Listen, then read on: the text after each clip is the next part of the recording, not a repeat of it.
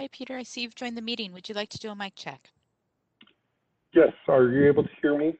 I can hear you. Sounds good. Is the volume loud enough though? Because earlier today I It's was on these and I was told it wasn't loud enough. it's loud enough, but slightly distorted, possibly. Okay. Kind of, you know what I mean? It's definitely loud, but it sounds kind of like it's reverberating or something.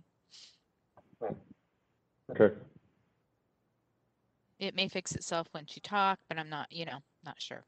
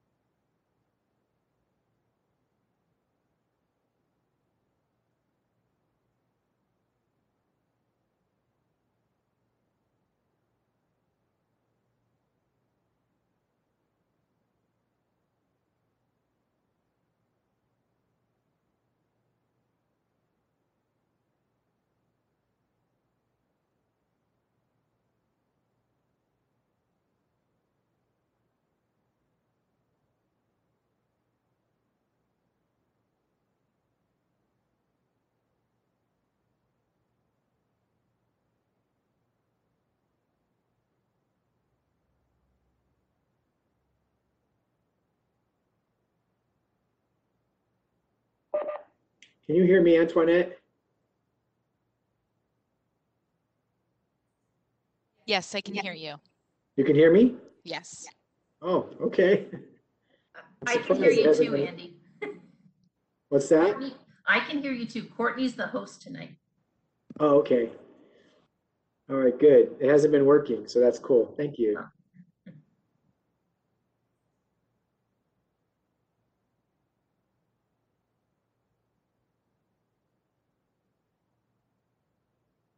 What you don't know, Andy, is that Antoinette's joined the HPC. She's our newest member. Oh, congratulations. You're too funny. I was really excited personally. I was like, oh my God.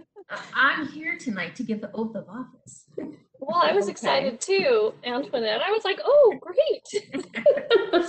Sorry, I didn't mean to trick you all. Hi, Elizabeth. Hi. Hi, everybody. Nice to see you.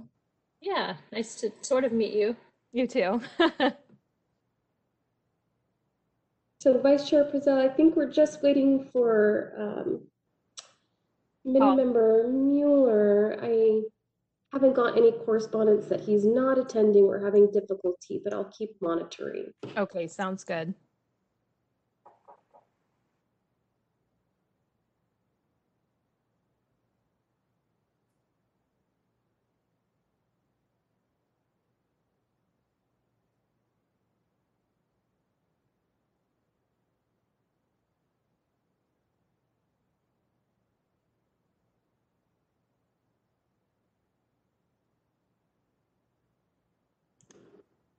Courtney, it looks like he just joined as an attendee. I see him. Let me move him over. Thank you so much. There we go.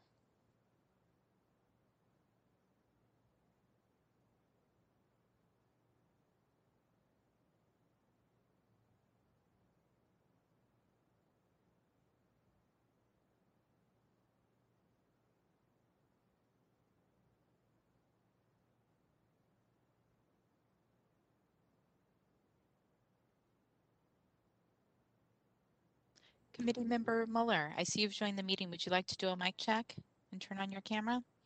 Yeah, I've got the mute off. I presume you can hear me. Yes, absolutely. I'm trying to get the camera to work here, but I'm not having. I see you. You do? Yes. I see you. Okay, well, that's good enough then.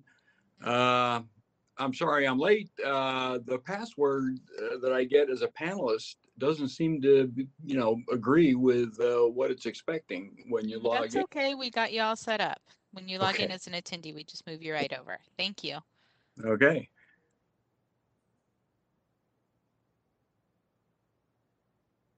Are we ready to get started then? We are if you are. Okay, great. Good evening and welcome to the Thursday, August 19th regular meeting of the Historic Preservation Committee. Madam Clerk, can you please call roll? Committee Member Muller. Here. Committee Member Soriano. Here. Vice Chair Purcell. Here.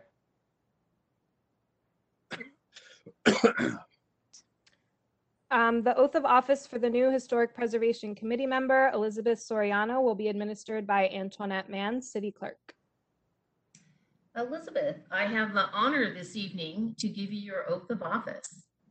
So I am going to have you repeat after me. You're going to need to raise your right hand. I, please state your name, I, Elizabeth Soriano, do solemnly swear do solemnly swear that I will support and defend that I will support and defend the Constitution of the United States the Constitution of the United States and the Constitution of the State of California and the Constitution of the State of California against all enemies, against all enemies, foreign and domestic, foreign and domestic, that I bear true faith and allegiance that I bear true faith and allegiance to the Constitution of the United States to the Constitution of the United States and the Constitution of the State of California. and the Constitution of the State of California. I take this obligation freely I take this obligation freely without any mental reservation without any mental reservation or purpose of evasion, or purpose of evasion, and that I will and that I will and faithfully discharge the duties, faithfully, say that again, sorry. will faithfully discharge the duties Will faithfully discharge the duties as a member as a member of the Historic Preservation Committee at the Historic Preservation Committee for the City of San Buenaventura. for the City of San Buenaventura. Congratulations, and I know we sent you your oath of office. When you have a chance Yes. to sign that. I didn't bend, and I promised I didn't bend it. So that was, I left it, I opened it, I put it back in the envelope and I said, I will not bend this, otherwise Antoinette will come after me. Well, thank you for letting me do the oath of office for you this evening, and we're very Thank you. pleased to have you on the Historic Preservation Committee. Thank you. Welcome. Yes, welcome to the group, Elizabeth, our committee member Soriano. We're all very excited to have you with us. Thank you. Thank you. Now we can move on to public communications. This is the time we set aside for public communication to talk about any item that is not on tonight's agenda. Madam Clerk, is there anyone who would like to speak to us on any item not on the agenda? No, there are not. Okay, great. Thank you. Seeing none, we will move on to the next item on the agenda, and I believe we have a staff presentation. Yes. Thank you, everybody. Are you able to hear me well? Okay. In March of this year, March 15th to be exact, I gave this presentation to council. We asked you to review the video. This is an opportunity to talk about how it applies to HPC. I'm going to go through the slides very quickly, not with the intent to represent it, but just to be a reminder that these slides are there and we can come back to any of them as we need to. Next slide, please. Oh, and I forgot to mention, the same presentation was given to the Planning Commission on May 19th and to the DRC last night. This is just a list of the topics that are in the overall slideshow. Next slide. A little bit about my background. We can talk about this if you like, but we don't need to. Next slide. Also, I want to note, some of these slides, the presentation was made for council. Some of these slides are more applicable to some boards than others, but I didn't want to change anything in the slide so that you're seeing the same thing that was shown on March 15th. The source of all of the land use regulation, including historic preservation, comes from the government's ability to limit the rights of an individual to protect the health, safety, or welfare of the community or of others. Historic preservation, as well as other types of issues in planning and zoning, fall under welfare because it is good for the public and the community to have important historic resources preserved. Next slide. There are many layers of local regulation. For HPC, there actually are layers above this, state and federal laws, the Secretary of Interior standards, but at the local level, we have our general plan, we have our specific plans, special plans, municipal code, and such. Next slide. And please click once. So for all of the types of work that the Community Development Department brings forth to either Council, Planning Commission, DRC, or HPC, they generally fall into two categories. One are people who want to change the rules, that's the legislative process. The other is people who are following the rules and following the existing processes and stuff. That's the ministerial and discretionary process. The HPC's role is primarily in the discretionary process, where you will review in a quasi-judicial role proposals on property that come forward.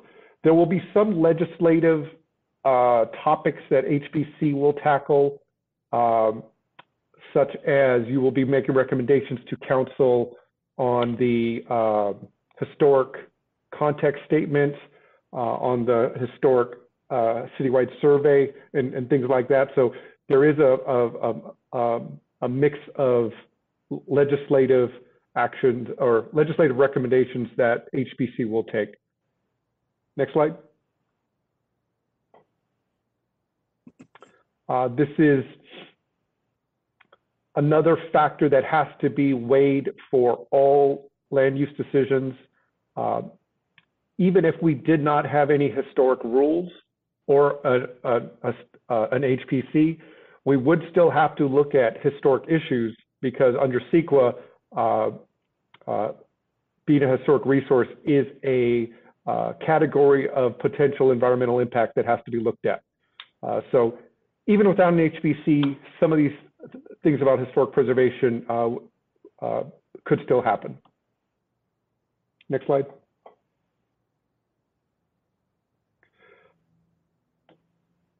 The fundamental challenge with all of the land use actions and authority that the city has is that there will normally be a difference of positions and opinions on what the city should do. Sometimes there'll be a case where there'll be an applicant voluntarily wanting to either preserve or restore a historic resource, and that will be generally a more easy process for the HPC. But there will be times where a property owner will trigger being a historic resource, but won't be happy about it and won't believe it's fair. And the balancing of the rights is extremely important. We need to do what is important to meet what is under the law and the intent of the law, but at the same time, we have to be careful not to infringe too much on the rights of the applicant. And the challenge is trying to get it just right. Next slide.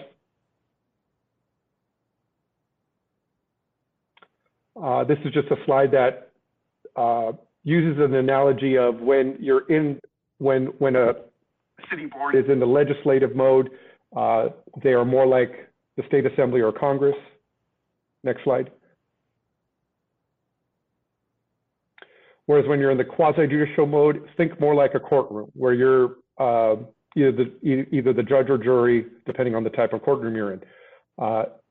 They're much different type of scenarios, and your responsibilities and constraints are different in each. And the key thing is when you're in quasi-judicial role, when you're talking about a specific property, it is more like the courtroom, and the decisions, next slide please, and the decisions need to be based on information made available in the hearing process, whether it's the staff report, whether it's speakers at the meeting, other associated reports and such.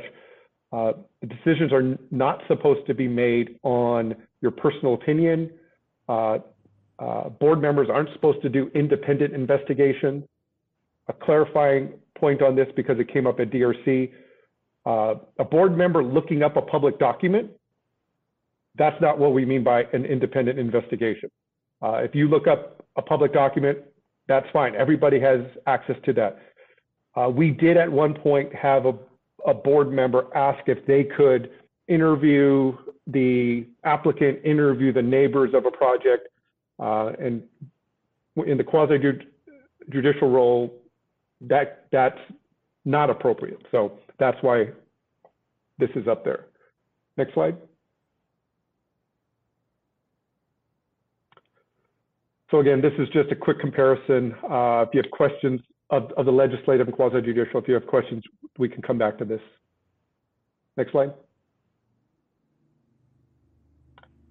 And so just for simplification reasons, we outlined the major players involved in the quasi-judicial process. Clearly, there's the city, that's the council, that's staff, and that's all the boards. We are the agency that has the authority in making the land use decision. Next slide. Many projects will involve other agencies where there'll be overlapping jurisdiction. Sometimes they'll have direct authority. Sometimes they will just comment on items. Next slide. Clearly in the quasi-judicial process, because everything is about an applicant proposing to do something, there will be a property owner involved. They will have agents and consultants. It could be architects. It could be historic experts, depending on the case.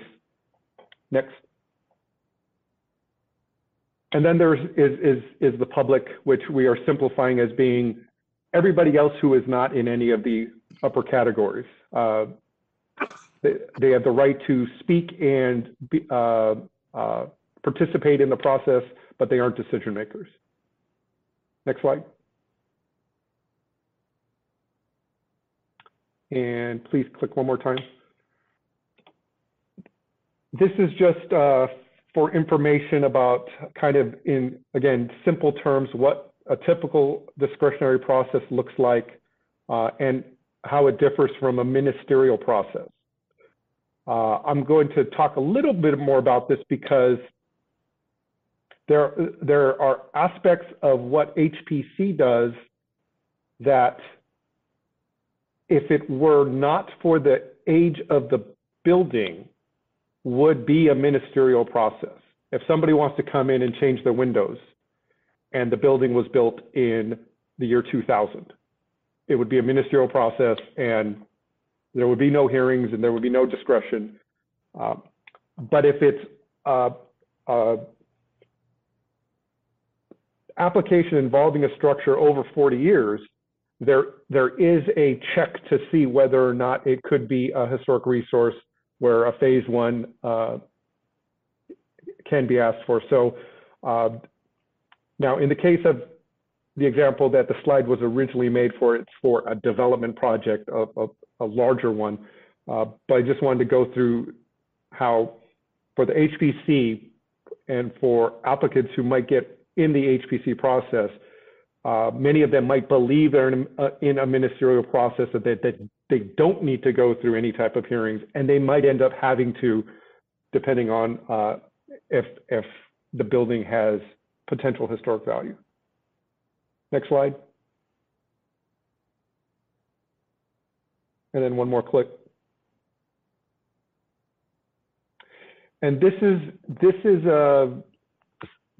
slide is really more applicable to council, planning commission, and DRC, because the state has made it so that there are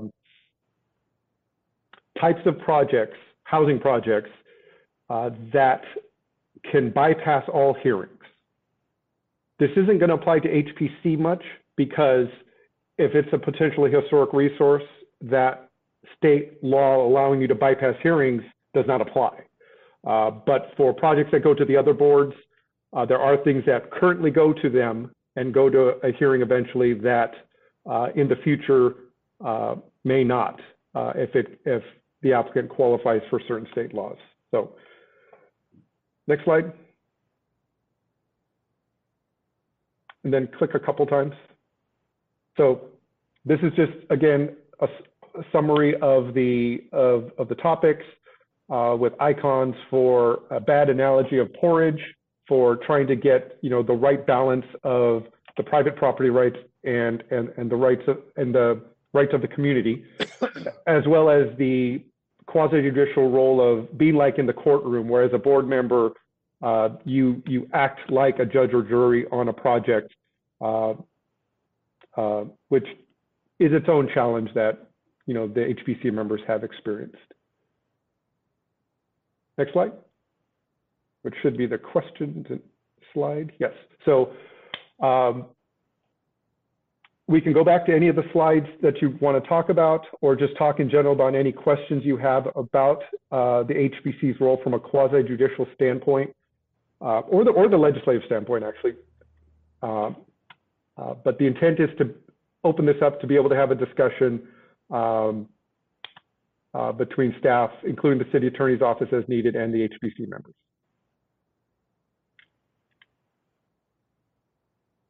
Great, thank you so much for your presentation. And I see committee member Mueller has a question. Well, I appreciate the clarification of quasi-judicial roles and legislative types of decisions.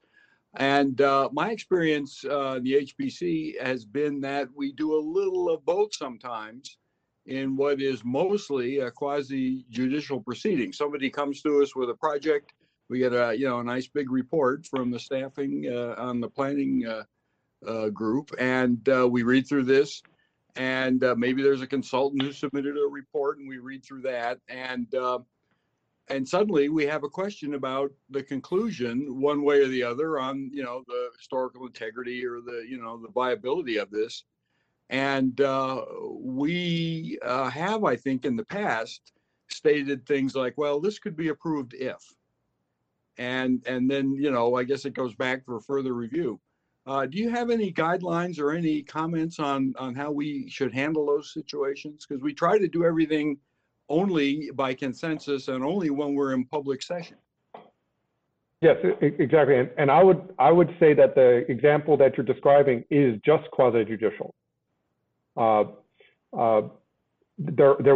are things, and there will be things that come forward that will be more on the legislative side. And the reason we're calling this out as an example, let's just step back to when the historic context statement and survey ends up coming forward. So when that comes forward, imagine you're like a member of Congress. Congress talks about legislation outside of Congress all the time. That's the norm. They're talking to their peers, they're talking to constituents. So if it's a legislative action, like something that's going to be in an ordinance, the message that we want to convey is it's okay to have conversation outside of the board meeting. When it's quasi-judicial, then it flips. Then it's like, okay, act like you're a courtroom. Realistically, your residents, you are still going to have conversations. People might talk to you. There's ex parte communication where you report what is said, but you should generally try to, well, you should try to avoid making any type of commitments. You should also not talk amongst yourselves about that. And Andy can go into that a little bit more if I miss something. But in the cases you're talking about where a project comes forward, there's a staff report, the applicant might have a presentation, there might be consultants on both sides.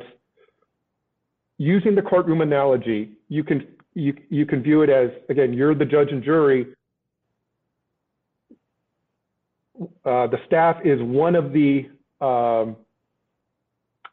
sides in the case, if you will, trying to make a case to you to do a certain thing. Sometimes staff and the applicant may agree. Sometimes the public may have a different opinion, but generally there's going to be lots of different pieces of information, and you should ask the questions to find out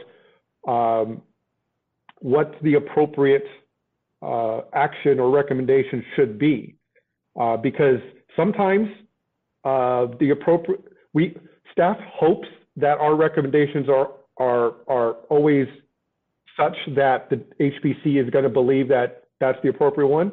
But the whole point of HPC is to make that judgment call. Is it really? Did the applicant raise something that makes you question whether the staff recommendation is appropriate? Does the public raise something that makes you question what the appropriate action is and stuff? So the asking of questions is absolutely appropriate, and you should continue. And so, do we have procedures for that?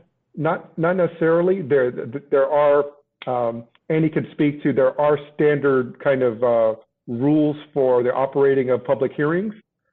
But from a basic perspective, as a board, ask the questions, have your deliberation, and then you eventually vote. And you may all end up agreeing on what the outcome should be, but sometimes it will be a split vote, and that's okay. That's not a failure of the process. That's simply different people taking the information and coming to a different conclusion. And Andy, do you want to chime in on like the rules of order?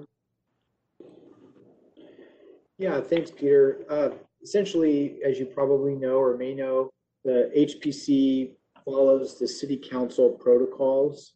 The city council has adopted certain, I guess, rules of decorum for the process, the hearing process. And so you see that play out each time as the chair has the staff presentation, the applicant presentation, and then public comment, and so on.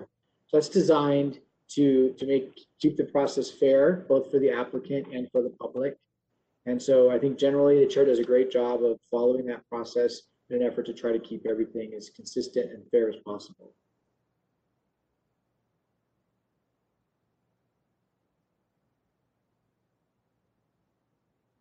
Thank you, gentlemen. Did we have any other committee members have questions of staff? Okay. I believe, switch screens here.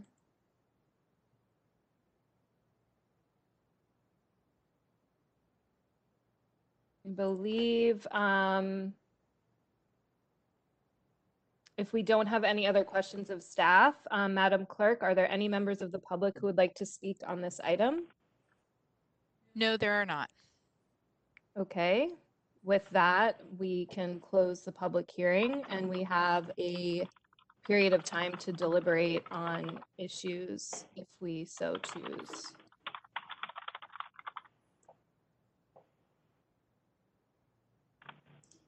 I see committee member Mueller's hand raised. Committee member Mueller, go ahead.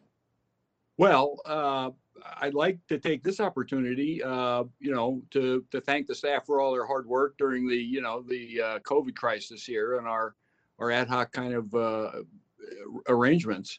At one time in the somewhat distant past, I think we had talked about training for HPC, And perhaps, we'll get to the point where we can revisit that as things smooth out, as everyone gets vaccinated. Specifically, I think it would be a great thing for there to be in writing exactly the format of how an HPC meeting is constructed. I've taken notes on these as I've gone along, but when do you call for ex parte communications? When do you call for public comment? When do you close this and open that? If there is some document that is out there, that'd be good. If one could be put together, then I think we'd all have that benefit. And secondly, I think it would be helpful for me, at least, to have some description of what the typical flow of procedures would be for the typical HPC case. Where does it start? How does it go through all the various other departments? When do we see it? And how do we know what the are there different categories of cases where there are bigger or lesser implications? Sometimes that's not entirely clear when we're in session, at least to poor old me. So if you could take that as a suggestion, and as time permits, I think that'd be a great help. Committee Member Soriano. Yeah, I just want to say that would be hugely helpful to me as well. Sure, we can try and answer some of that right now for you. So as Andy mentioned, each of the boards follows the protocols and procedures of the City Council. So we can forward that to you, and that has kind of the order of the proceedings. It gets very detailed and specific about things. So happy to forward those on to you for you to look at. So that'll answer that question. In terms of process and what kind of happens behind the scenes before things come to a hearing, as Peter touched on, here's a very high level. I hate to say this, but most of the time our responses to what's processed and what happens is it depends. So a lot of the land use stuff, and because it's very site specific, resource specific, every project is different, every site is different, it can get a little unique case by case situation. So it really depends. If we just go high level, what initially happens as a quasi judicial project begins. These are not the projects like ordinances or the context statement or the general plan update, but things that are somebody submitting an application for a specific property or project. They will submit an application to the city, and it's a planning application. These things start off in the planning division. And what happens is that in that application process, staff will take that into internal staff for review. And we have an internal review committee called DAC, which is our Development Advisory Committee. And it's made up of members of every department that touch development in the city. So it has people from public works, such as transportation, land development that looks at stormwater and grading and engineering issues. We have members from the fire department that look at access and fire safety. We have members from the police department who look at safety and police concerns. We have planning there. We have building and safety that look at from a building code. And then we also have the city attorney's office there. And I feel like I'm missing somebody. Anyways, there's many departments there, and it starts with the review from the departments to make sure all of the codes in our municipal code, state regulations, and things of that nature that is our responsibility to govern are met. And so that can take some time, as is outlined here under formal application. That internal review results in a 30-day review from us that either will generate a letter that says these are all the things you need to do or change or deficiencies in your project, and the applicant will have to address it. and resubmit. For a historic type of project, that looks like we're going to need to do a phase 1 because we identify this project needs more historic evaluation, and they'll have to commission a study for that analysis to be done and submitted. And so those are kind of the most common situations. Or if it's an application for a landmark, submit the appropriate documentation for a review and go through the process of preparing it for a hearing. So once all the necessary studies are done, staff believes all the codes that are pertinent are met, and we believe in general and concept a project can work and is ready to go before a hearing body, it's scheduled for a hearing, and then we go through the process of preparing it for hearing. That has very specific laws and regulations around it too. There's specific noticing that has to happen for the project to let the public know it's happening, and then newspaper noticing, site noticing, things of that nature. And then staff reports are generated and posted for the HPC's review and the public's review. So the HPC gets the staff reports at the same time that the public gets them. And again, it's part of that fairness of everyone gets all of the information all at the same time. It's available to everyone in preparation for the hearing. That has to happen a minimum of 72 hours before a hearing. But most of the time you get it even more in advance than 72 hours. And once it comes to hearing, discuss it at a hearing. And after that, if you are making a recommendation to the next hearing body, which the HPC is operating as a recommending body, if there's specific direction from the HPC to modify or do further study or things like that, that'll go back into staff's wheelhouse of getting all of that prepared. And then it goes through the same process of getting it onto the next hearing body with the proper noticing and for their review and action. So that's kind of a high level.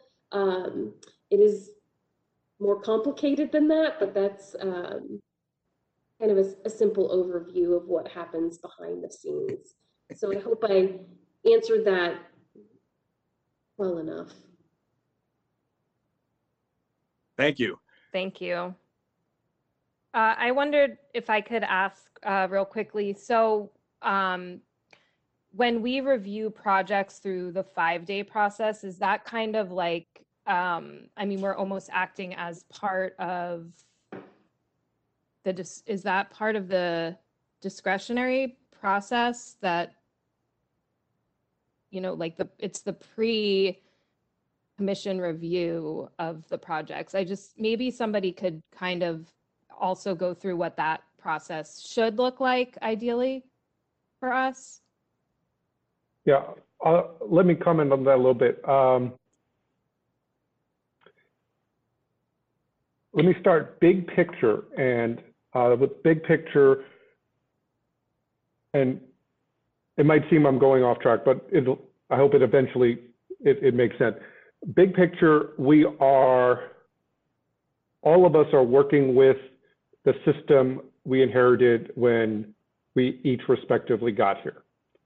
I think for everybody on the screen, the longest any of us have been in our role is 2 years. The context statement that we're doing, the survey that we're doing, those are going to be very helpful to us. Our ordinance itself and process needs to be relooked at. It is simply a case of there are so many things right now going on that need to be looked at, and it's just been a matter of prioritization, and council has us prioritized on the general plan and other aspects like that. When we do get through and redefine the process, there won't be a 5-day process the way it is now. If we had the time, we would be actively working with you to figure out a more appropriate way to handle the issue. We simply don't at this point. And so it's kind of we're making the best out of out of a situation. The purpose of the 5-day notice, as I understand it, based on our ordinances, is that any modification or proposal to demolish a building that is greater than 40 years old needs to be checked. And by ordinance, I have to clear it moving forward without a phase 1. And so the 5-day process is the city's method of providing me as the director with enough information to make the decision on whether to allow the modification to the structure or the demolition of the structure to move forward without additional review. If the information is provided that shows more review is appropriate, then I shift it into that lane. And if there is no clear evidence that it should go through more of a process, I can allow it to stay in its ministerial lane. But as it is now, it is not what we would hope it would end up being.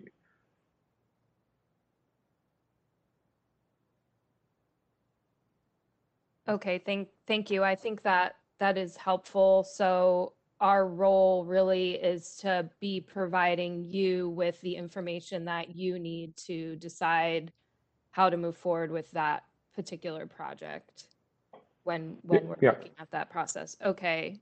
Based on my read of what the ordinance language says, yeah. Okay, thank you.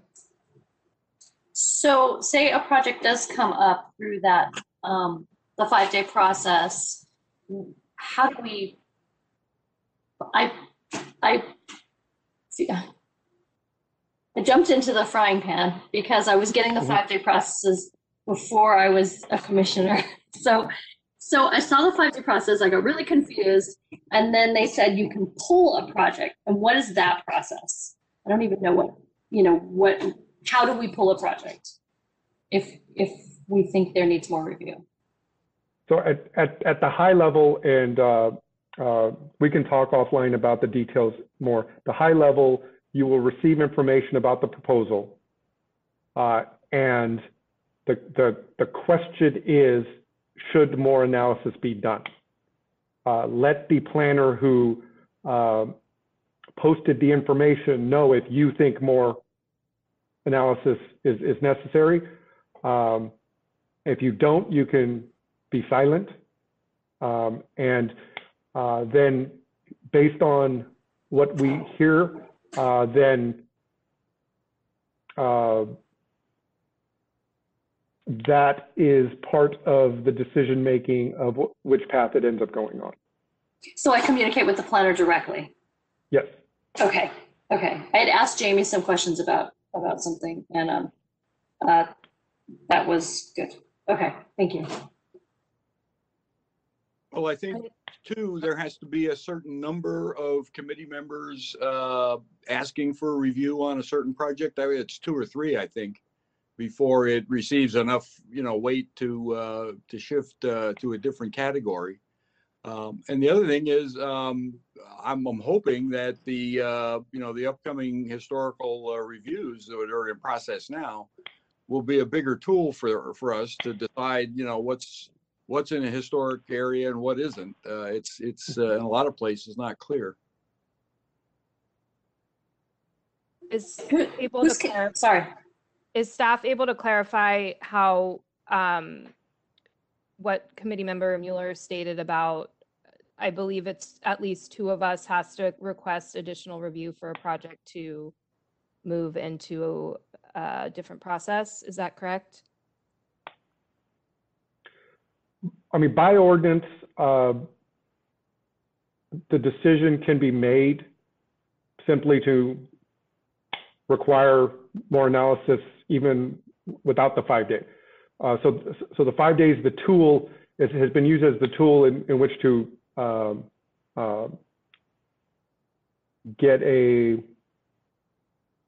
feel for the HPC's view on whether there's an issue there or not. And two responses have been what's been utilized as the threshold. But it's important to note, if there could be a case that comes in that is so clear that we're not going to use the 5-day. We're just going to say you need to do a lot of analysis on it.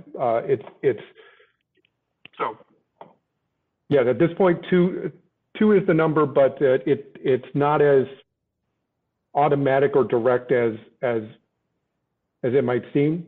It's always been respected, though. If 2 has asked for it, it's gone down that path. Right, and we have to do that without consultation with the other members. We just have to decide in our own view what the status should be and submit it. And if, 1 or 2 other people agree, then there you are. But we can't get together and kind of brew up an opinion on this between us. It has to be an individual selection. That's exactly right. And the optimally the feedback you're given is simply, it looks like more review is necessary. We're not asking for a judgment, but just more review is necessary on this. And then not responding would be it does not appear that any type of review is necessary. And just to add something based on what your statement was, Committee Member Mueller, actually communicating with another member of the committee, especially when you have 3 members, would be a violation of the Brown Act. So just keep that in mind. I know Committee Member Sardano is new, but I wanted to make that clear. Any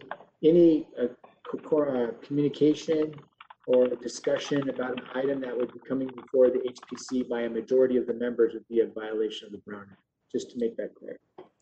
Amen.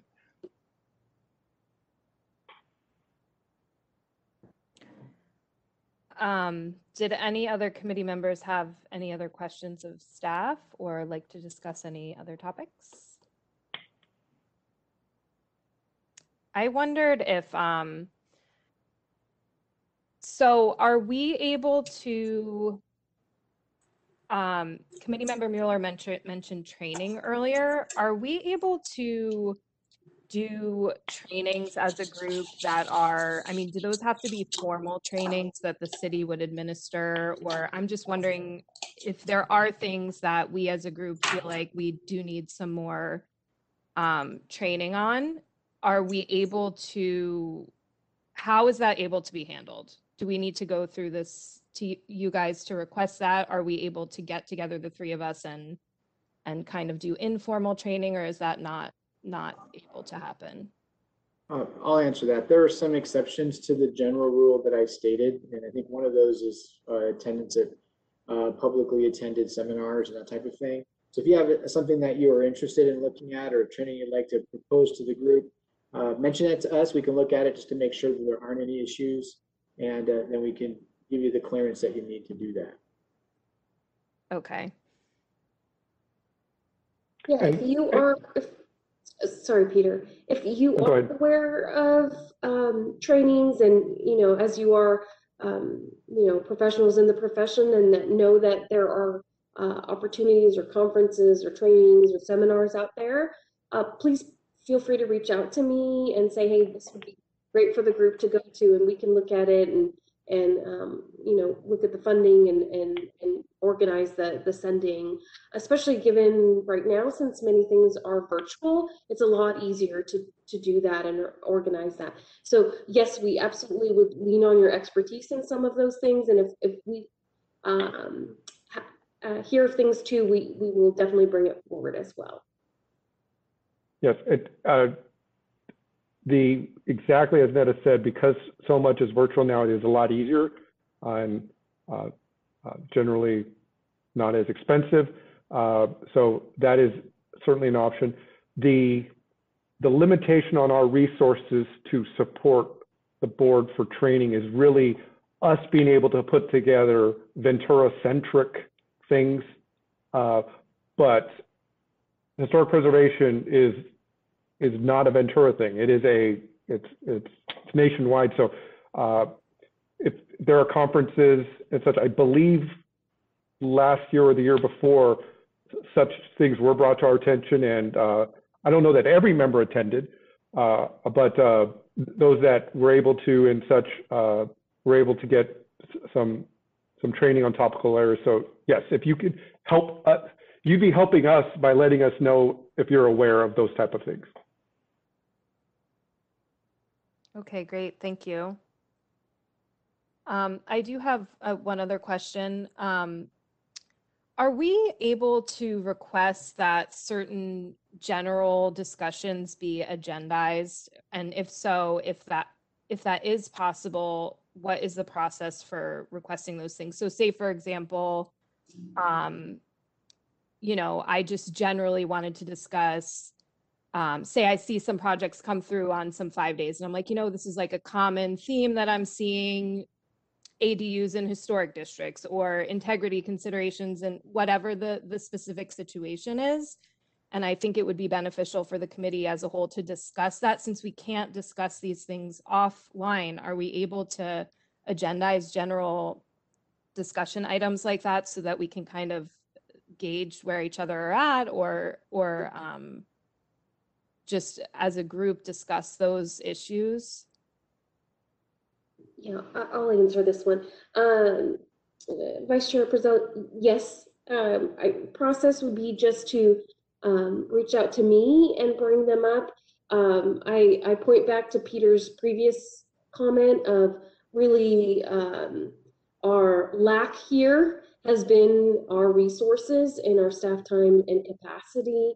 I know I have mentioned in the past, you know, that we have had a lot of vacancies in our department that we are filling. And so we've just had very impacted goals set by council and then limited staff resources. But as that fills out and we have more capacity, absolutely. I do have a desire, and we'll start implementing this because we will get the capacity back to do kind of a goal setting at the beginning of every year, and just maybe ask, you know, what are some key topics we might want to cover as a committee this year, and then kind of program out those discussions through the year. So definitely can add that as we are coming to the end of this year and the beginning of next year. I can agendize, you know, a goal setting, and, you know, we can have a discussion of what are the top things or trends we're seeing, and then set discussions around that, if that helps. And yes, I strongly encourage, please reach out to Netta, talk about the issues, because on other boards, members reach out to us and say, hey, I noticed in your staff reports, you don't provide this bit of information. Is that possible you can do? And then, you know, we don't agendize it. It's just like, oh yeah, you know, we can do that. We didn't realize, you know, that would be helpful for you. So absolutely, please communicate those issues, because if nothing else, we can start a list so that when we do come around and talk about, as the resources do come in, and we have the funding for the resources, for the staffing, for example, it just takes time to hire people in the public sector and such. So it's not that, you know, the council has cut our budget. Council has put a lot on our plate. They have funded the positions that we need to fill, and it's just a matter of going through that. So we do believe there's a light at the end of the tunnel. And some of these goal setting, we would like to bring to you as well, the things that we think we as a group need to tackle moving forward. Like, for example, that's why I mentioned, we recognize the historic ordinance needs to be redone, and the processes need to be made to work better. It's just going to be a matter of when we do that and how we prioritize that. The new council wants to tackle goals sooner, as in their normal goal setting is in January, and then they adopt them in like the start of the next month. And so they want to start it sooner, so they get some time to think about it. So Netta, having these type of goal setting with the boards should actually even happen earlier than January, so that we can inform council then of, you know, these are the things staff and some of the boards want to do, so council can weigh that in their prioritization and how they want to fund things. Sure, we can tackle that in the fall. Committee member Soriano. Yeah, I have a question. This is maybe a little outside the scope of this commission, but who is conducting the new historic resource survey? The new one? I guess updated. Is it San Buenaventura Research Associates, or is it someone else? It's HRG. Oh, okay. And then they're also working on the general plan and the historic good. preservation Okay. element there. So they're doing both. Oh, excellent. Okay. Then as far as, say, we make recommendations and there is, you know, window replacement can be expensive if you're doing historic, you know, you want them to match the historic fabric, or repairing windows. Do we have resources for property owners through the city to help them? Because I think sometimes people don't realize they bought a historic property and that they have to, you know, maintain it as well. I was just curious. Like a funding resource that they can apply for? Yes, I like a funding resource or support or any guidance. Is there any guidance that the city gives property owners, or do they just make the recommendation? So I don't know of any funding resource. I can look at that a little bit closer, but I don't believe we don't have any. So we don't have the ability. The main thing is the Mills Act contracts for landmarks that they can apply for the tax breaks. But other than like a specific, we'll give you funds, I don't believe we have anything that I'm aware of. Yeah, we unfortunately don't have any funding resources for it, and we don't have any staffing that can provide specific expertise in these types of things. So they will end up having to rely on finding the right contractor. It's possible, I would hope that the consultants that prepare the phase one analysis can point them in the direction of other consultants and contractors who can help, but admittedly, that's not something we have that's developed in our program at this time. If I could just jump in, Committee Member Soriano, when I first joined the committee and we were going through these 5 days all the time, I was actually trying to provide through staff some like resources for people, because I mean, this is like one of the goal setting type things that I would like to tackle, is like people aren't aware. I know we're talking about landmarks. That's something different than just a historic age building. And so people might not be actually required to keep those windows, but maybe if they had some information and resources about keeping them, they might be interested in that. And I think that that's something that, you know, we as committee members and also probably city staff could get on board with promoting, or supporting, or trying to just at least give people the information to make the decision that they need. So, I mean, that's kind of I think it would be awesome if we could have some of these discussions about setting goals to talk about those kinds of things, because we really haven't had the opportunity to do that. I think we've kind of just been treading water, trying to keep things moving with COVID and everything else. But I think, you know, those are really great ideas.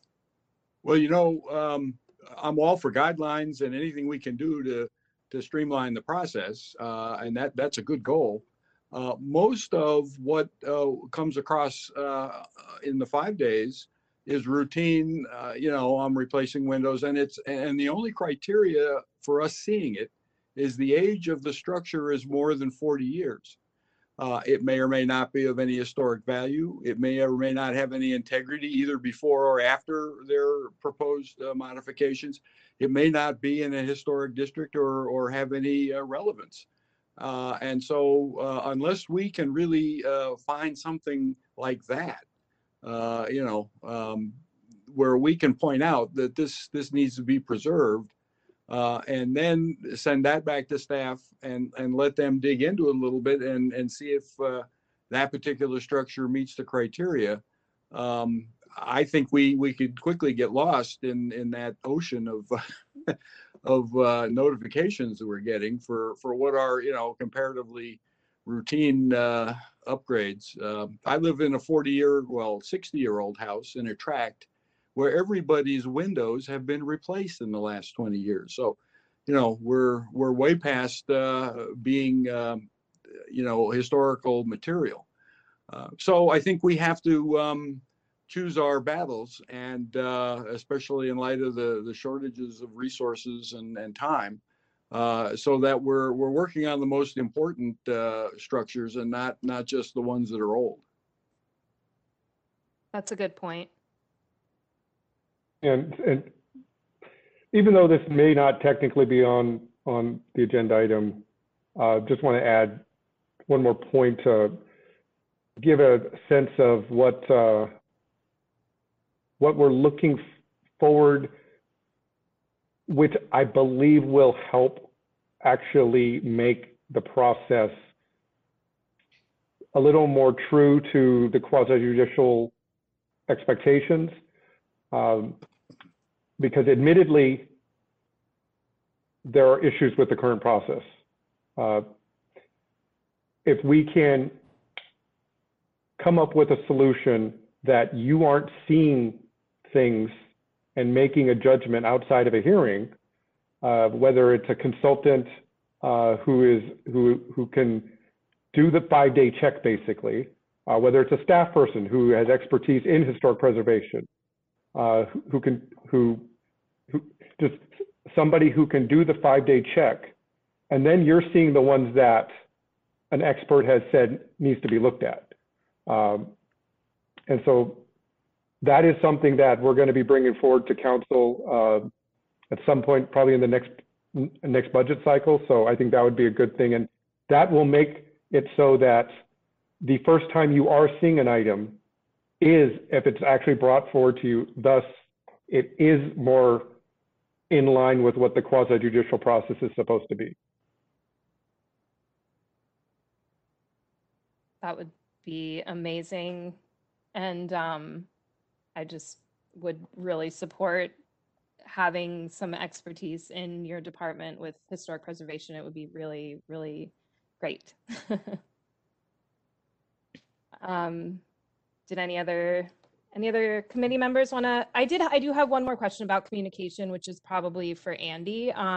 So in terms of communicating with other committee members, the Brown Act is applicable to agendized topics, correct? So for example, if I wanted to call committee member Soriano and discuss generally historic preservation and windows, because we're obviously both into that, I can do that, correct? If it's a general discussion.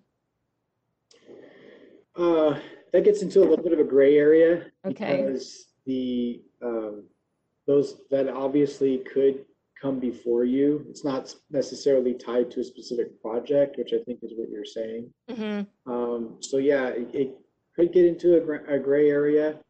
The safest bet is not to do that, at least when you have 3 members. If there is a full committee and a majority would be 3, then you would, then you might be in a different position. But part of the reason why I advise against that is, let's say you guys have that conversation, and then committee member Soriano goes and talks to committee member Mueller, maybe about a particular project or about something else. Yeah. Maybe a project comes up and now you already know what committee member Soriano thinks about Windows. So because you're discussing something that involves the historic issue, which comes before you on a regular basis, I would advise against it. It might not be as bright line as talking about a particular project, but it kind of on the bubble of what could be a problem. Okay. And Andy, along those lines, an HPC member can talk to staff about their ideas about general concepts. And there wouldn't, is that a violation? No. But I would recommend, if you wanted to have that conversation, that we just follow that process that Ned and Peter described, where you say, I'd like to have a conversation about Windows, and let's put it on the agenda so that it's open in the public. And then we're clear with the Brown Act, and you guys can accomplish the same thing you're trying to do. That makes sense to me. Thank you. Any other comments or questions of staff? Okay, let's see. I believe this is our only agenda item this evening.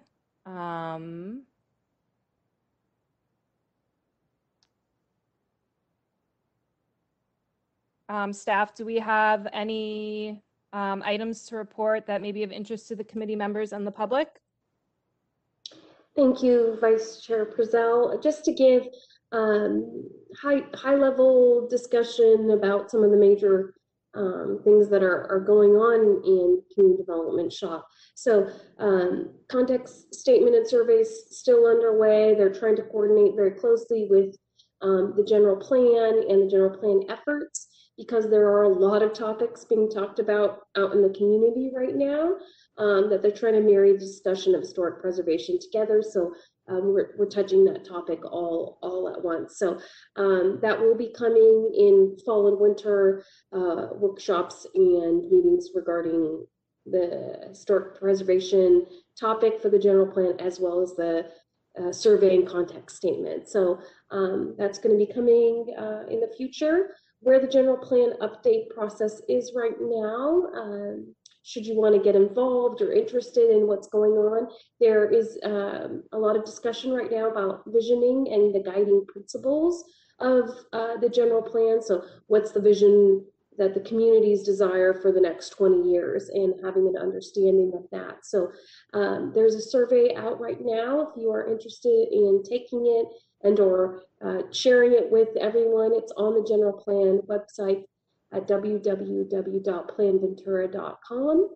And the vision survey is those general questions, and it does have an interactive map where you can add information about what you'd like to see where, and what you'd like to see improve or grow, and vice versa. And that visioning survey will be being released very shortly. So that's going to open up into August and through to September. So that's the topics and discussions about the general plan right now.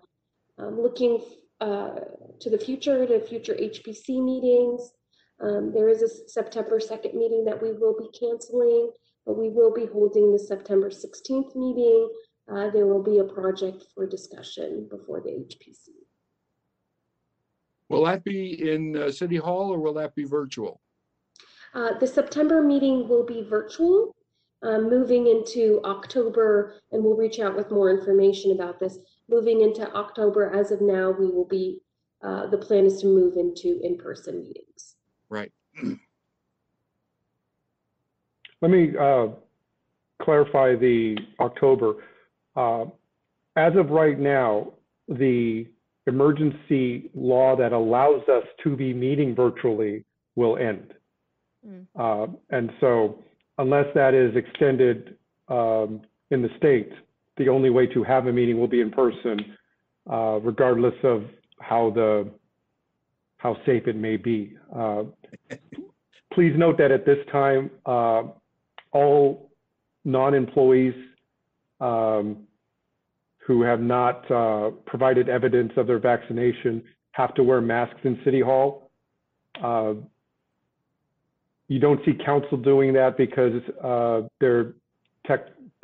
think in our charter, they're technically classified as an employee. All boards will have to wear masks unless masking rules change. Although we actually think the masking rules are going to change in the other direction. We think that even the vaccinated are going to have to wear masks, even the employees who have shown it. So if the rule isn't extended, the October meetings maybe a little, maybe still be difficult even though we'll be in person. Thank you. Okay, anything else from staff? That's all. Thank you so much. Okay, with that, I believe we are adjourned for the evening. Have a nice night. Thank you, everybody. Welcome on board. Thanks, everyone. Welcome.